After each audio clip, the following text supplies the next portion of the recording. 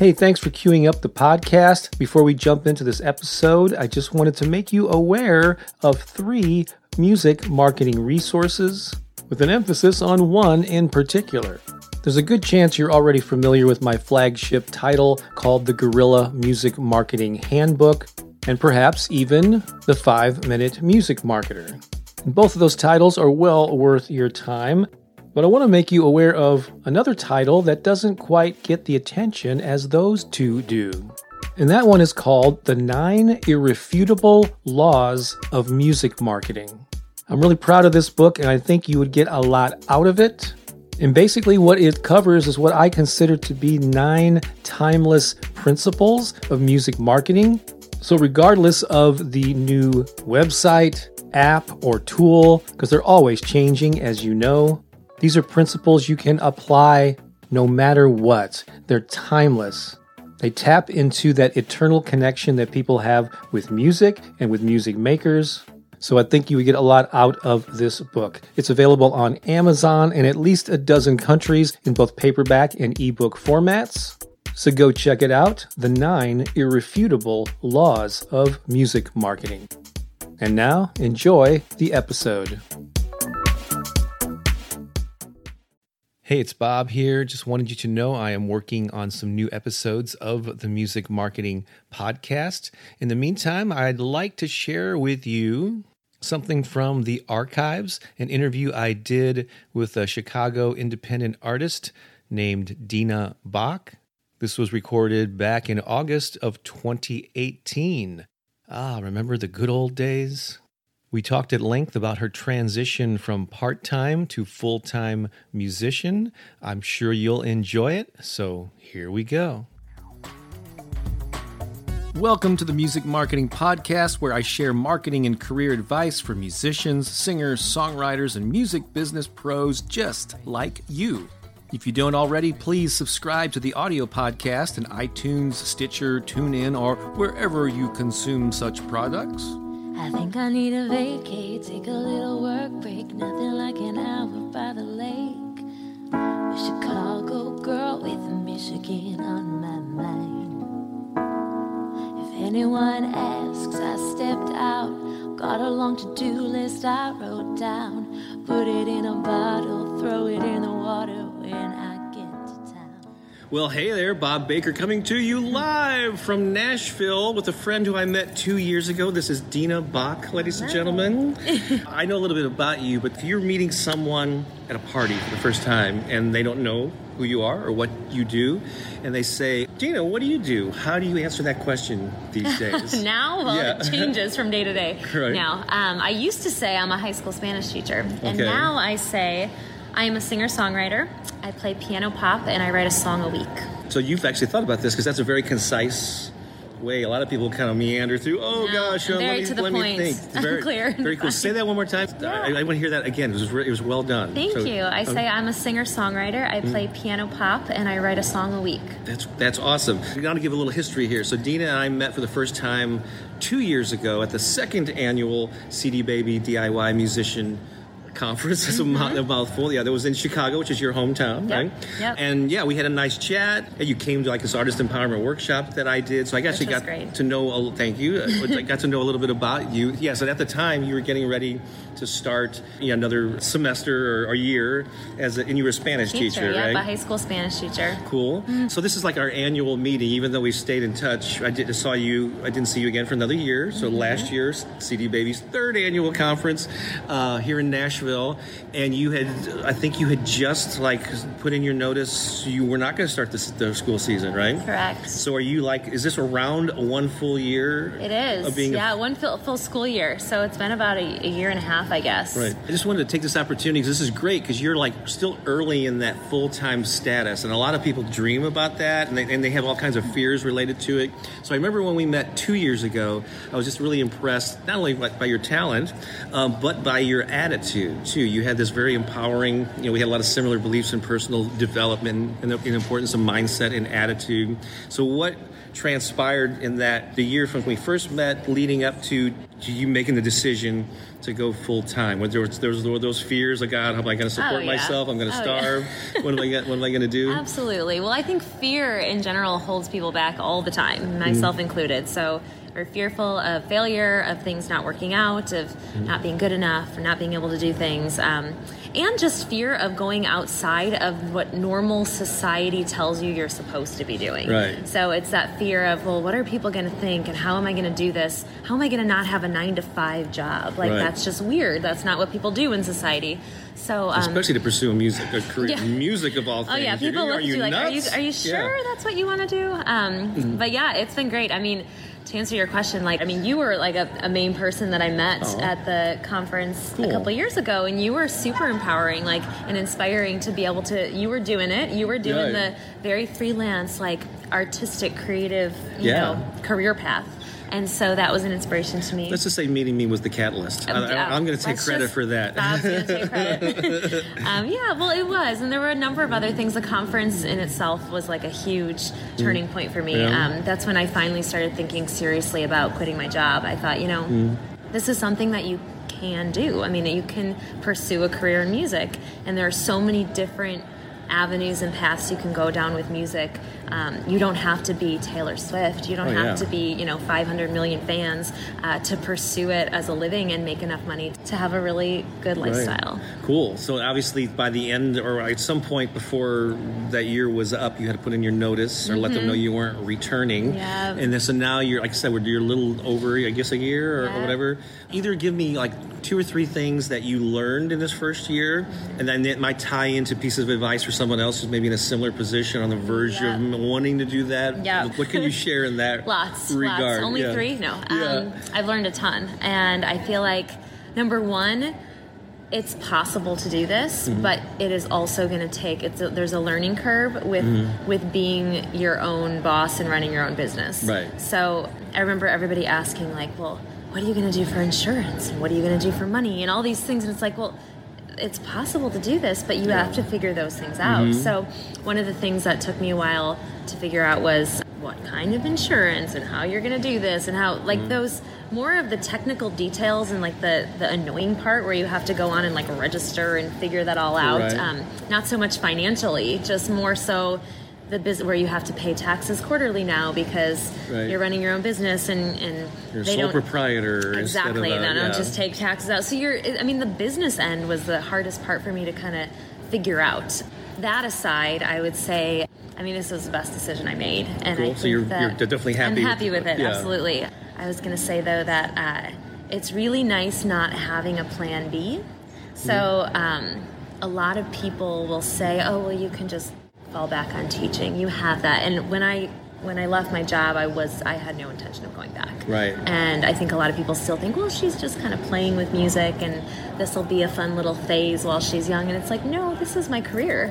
Cool. And you can make a living doing it, and that's what I'm doing, and it'll go in different directions. But I wasn't planning on, well, I'll just fall back if this doesn't work. Right. And I think that's an important thing because so many people are like, well, I'll do this instead. And they set themselves up for failure. Because it's non-committal, right? Exactly. Yeah. It's like, well, I could always do something else. Or you really have to put your whole self into it. Right. Now you, primarily, do you perform as a solo piano and voice? Yep. Right? Yeah. So you rarely play with bands, right? Is that? I do every once in a while. Okay. I think I've seen you do that. So that on one hand, that's cool because you have less expenses. You're not bringing 4 people that have to be paid. Right. And so, exactly. Do you mind if I ask, you don't have to give me numbers or anything, but the sources of, because everybody's always wondering, how am I going to make the money, Yeah. And so the sources of revenue, I don't know, were they live performances? How much is what percentage breakdown is music sales or streaming and whatever? Yeah. I think it's different for everybody, and everybody kind of figures it out. But I think the most important thing is to have a variety.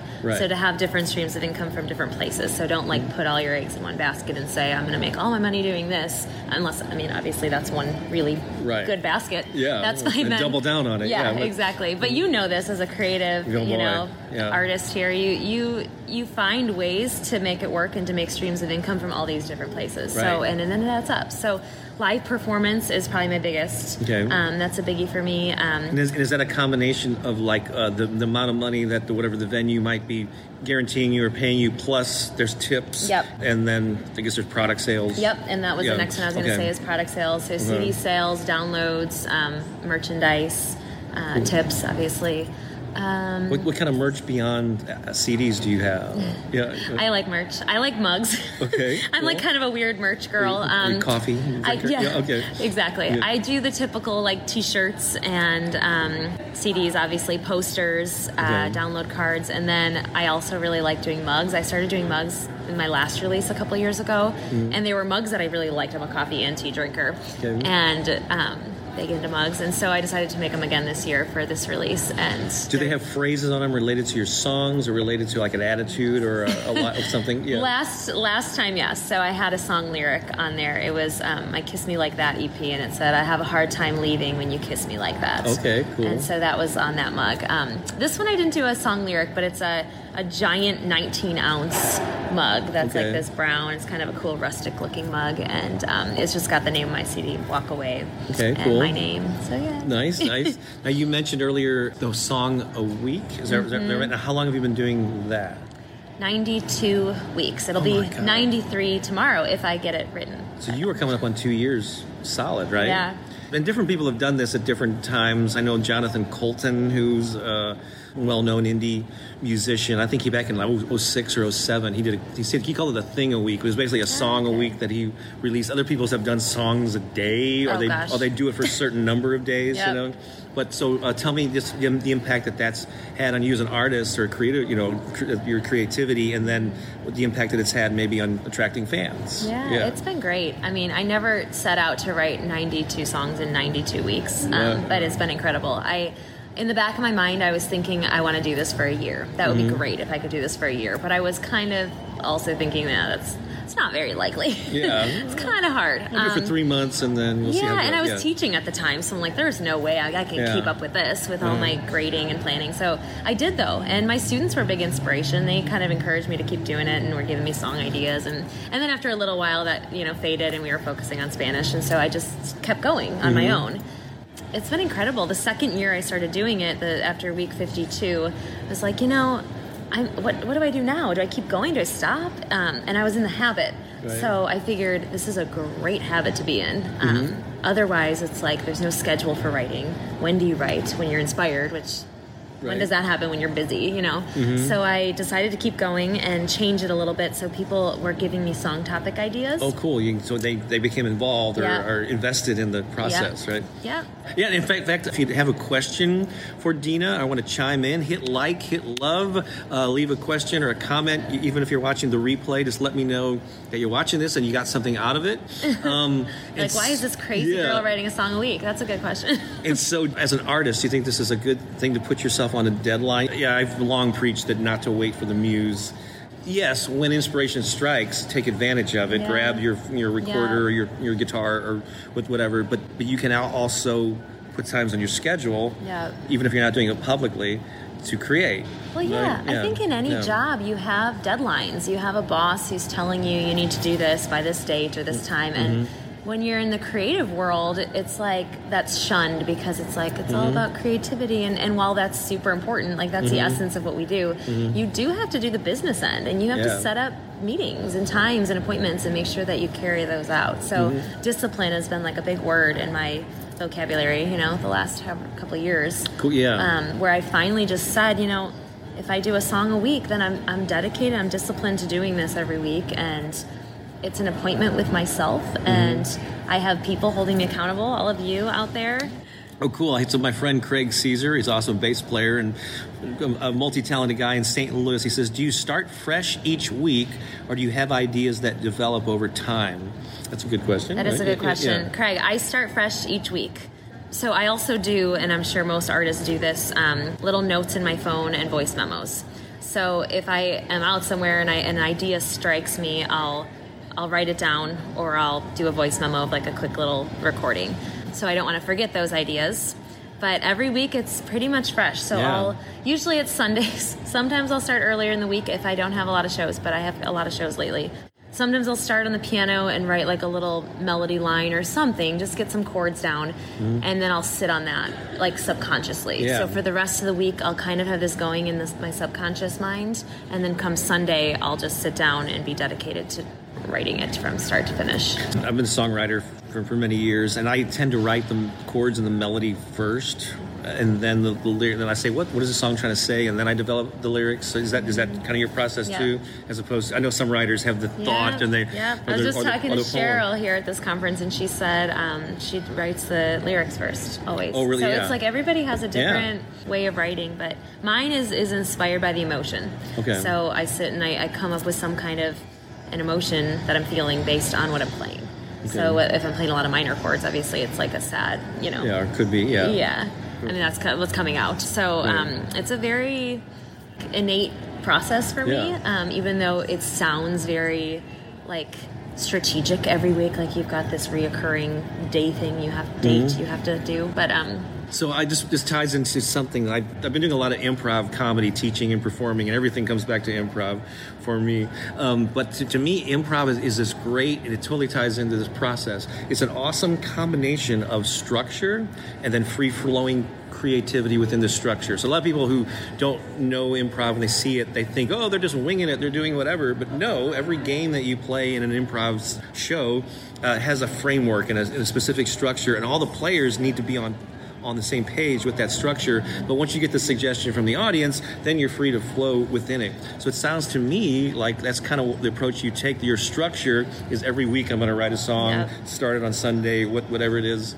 But how you go about that is still very emotional and organic, right? Yes, exactly. That's 100%. And you know what? Honestly, as you're saying this, I'm realizing it's exactly like my teaching job. Oh, wow. I mean, honestly, that job is so, and I think if you're a passionate teacher, that's how it should be. So like every day you'd go into the classroom and you'd have a structure, you'd have a lesson plan, everything would be organized and planned in advance conceptually, I guess. But then it's very much like a free form. You don't know what questions are going to be asked. You're winging it in a sense that you've got the structure, but you're being creative and you're being authentic, you know? See, everything comes back to improv. It does. That's true. This is probably one of the last things, because you mentioned, like a lot of people do, you were working around your former day job, building this up. And I've heard this story so many times that I can relate to this too. So you find time when you have the day job, and I was actually building my author career when I had a full-time job, and I had my daughter who was a toddler at the time, like half the time. So I was like doing nights and weekends to get to the point where I could quit that job.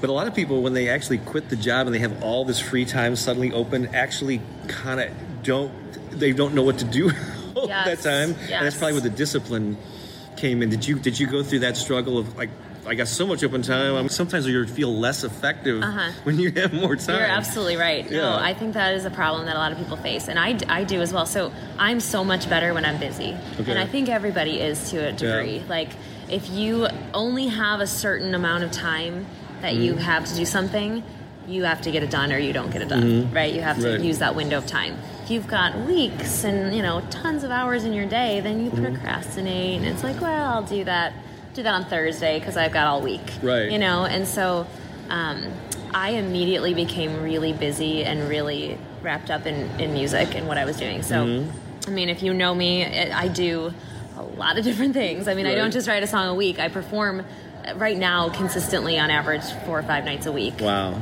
Cool. And then I just released an album. So I was in the studio recording. I was living in Nashville for 3 months doing co-writing and all these other, writers' rounds and things here. Awesome. So I try to keep myself busy in all avenues of the music world. So that's fantastic. Any piece of advice that we didn't cover or that I didn't ask you wanted to? I would say for the song a week thing, even if you're not going to do that, I would say if you're an artist, if you're creative, find something that you do that you can make a habit and do consistently and finish. So I think as artists, we tend to be perfectionists and not want to release things or sit on things a little too long. And so I feel like this project has helped me as a perfectionist to just put it out there. It's like, even if it's not finished in my mind or perfect, or the lyrics aren't exactly how I thought they might be. I've got that deadline and I put it out and it's done for the time being. Right. You can go back and record it and refine it later. Yeah, and I have done that. Yeah.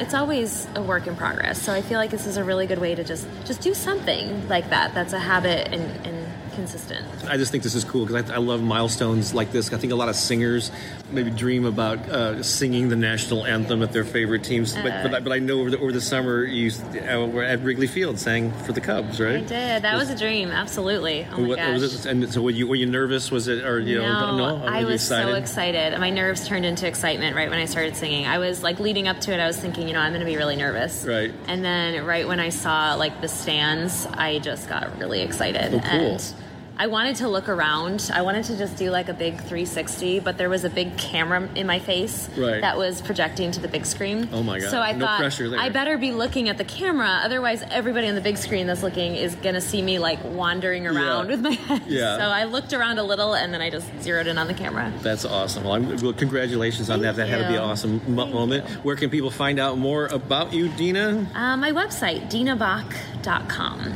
B-A-C-H? Yep. D-I-N-A? BACH.com. Yeah. That's awesome. That was available, and they can find you on Spotify and all the normal places. iTunes, YouTube, Instagram, Twitter. Awesome. Everywhere. Well, thank you, Dina. Thank you. Isn't she awesome, folks? Hit like, hit love. Yeah. Let us know what you think of this, if this is helpful, or if you have any other additional tips about going full-time yourself. That would be awesome. So have a great day wherever you are. That's Dina. I'm Bob, saying so long for now. Thanks. Bye. Bye.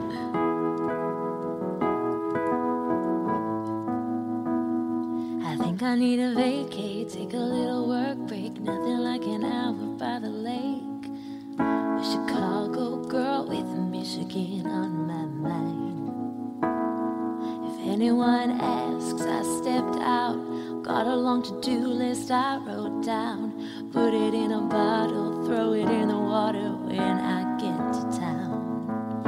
I drive out to the beach, sand is on my feet, sandals in hand, sun is up high. Nothing there to do but stare out at the blue horizon line. Anything that's vital sitting in the pile under my urgent stack. Well, it'll have to wait till I get back. 'Cause I'm B-E-A-C-H-I and I'm beaching.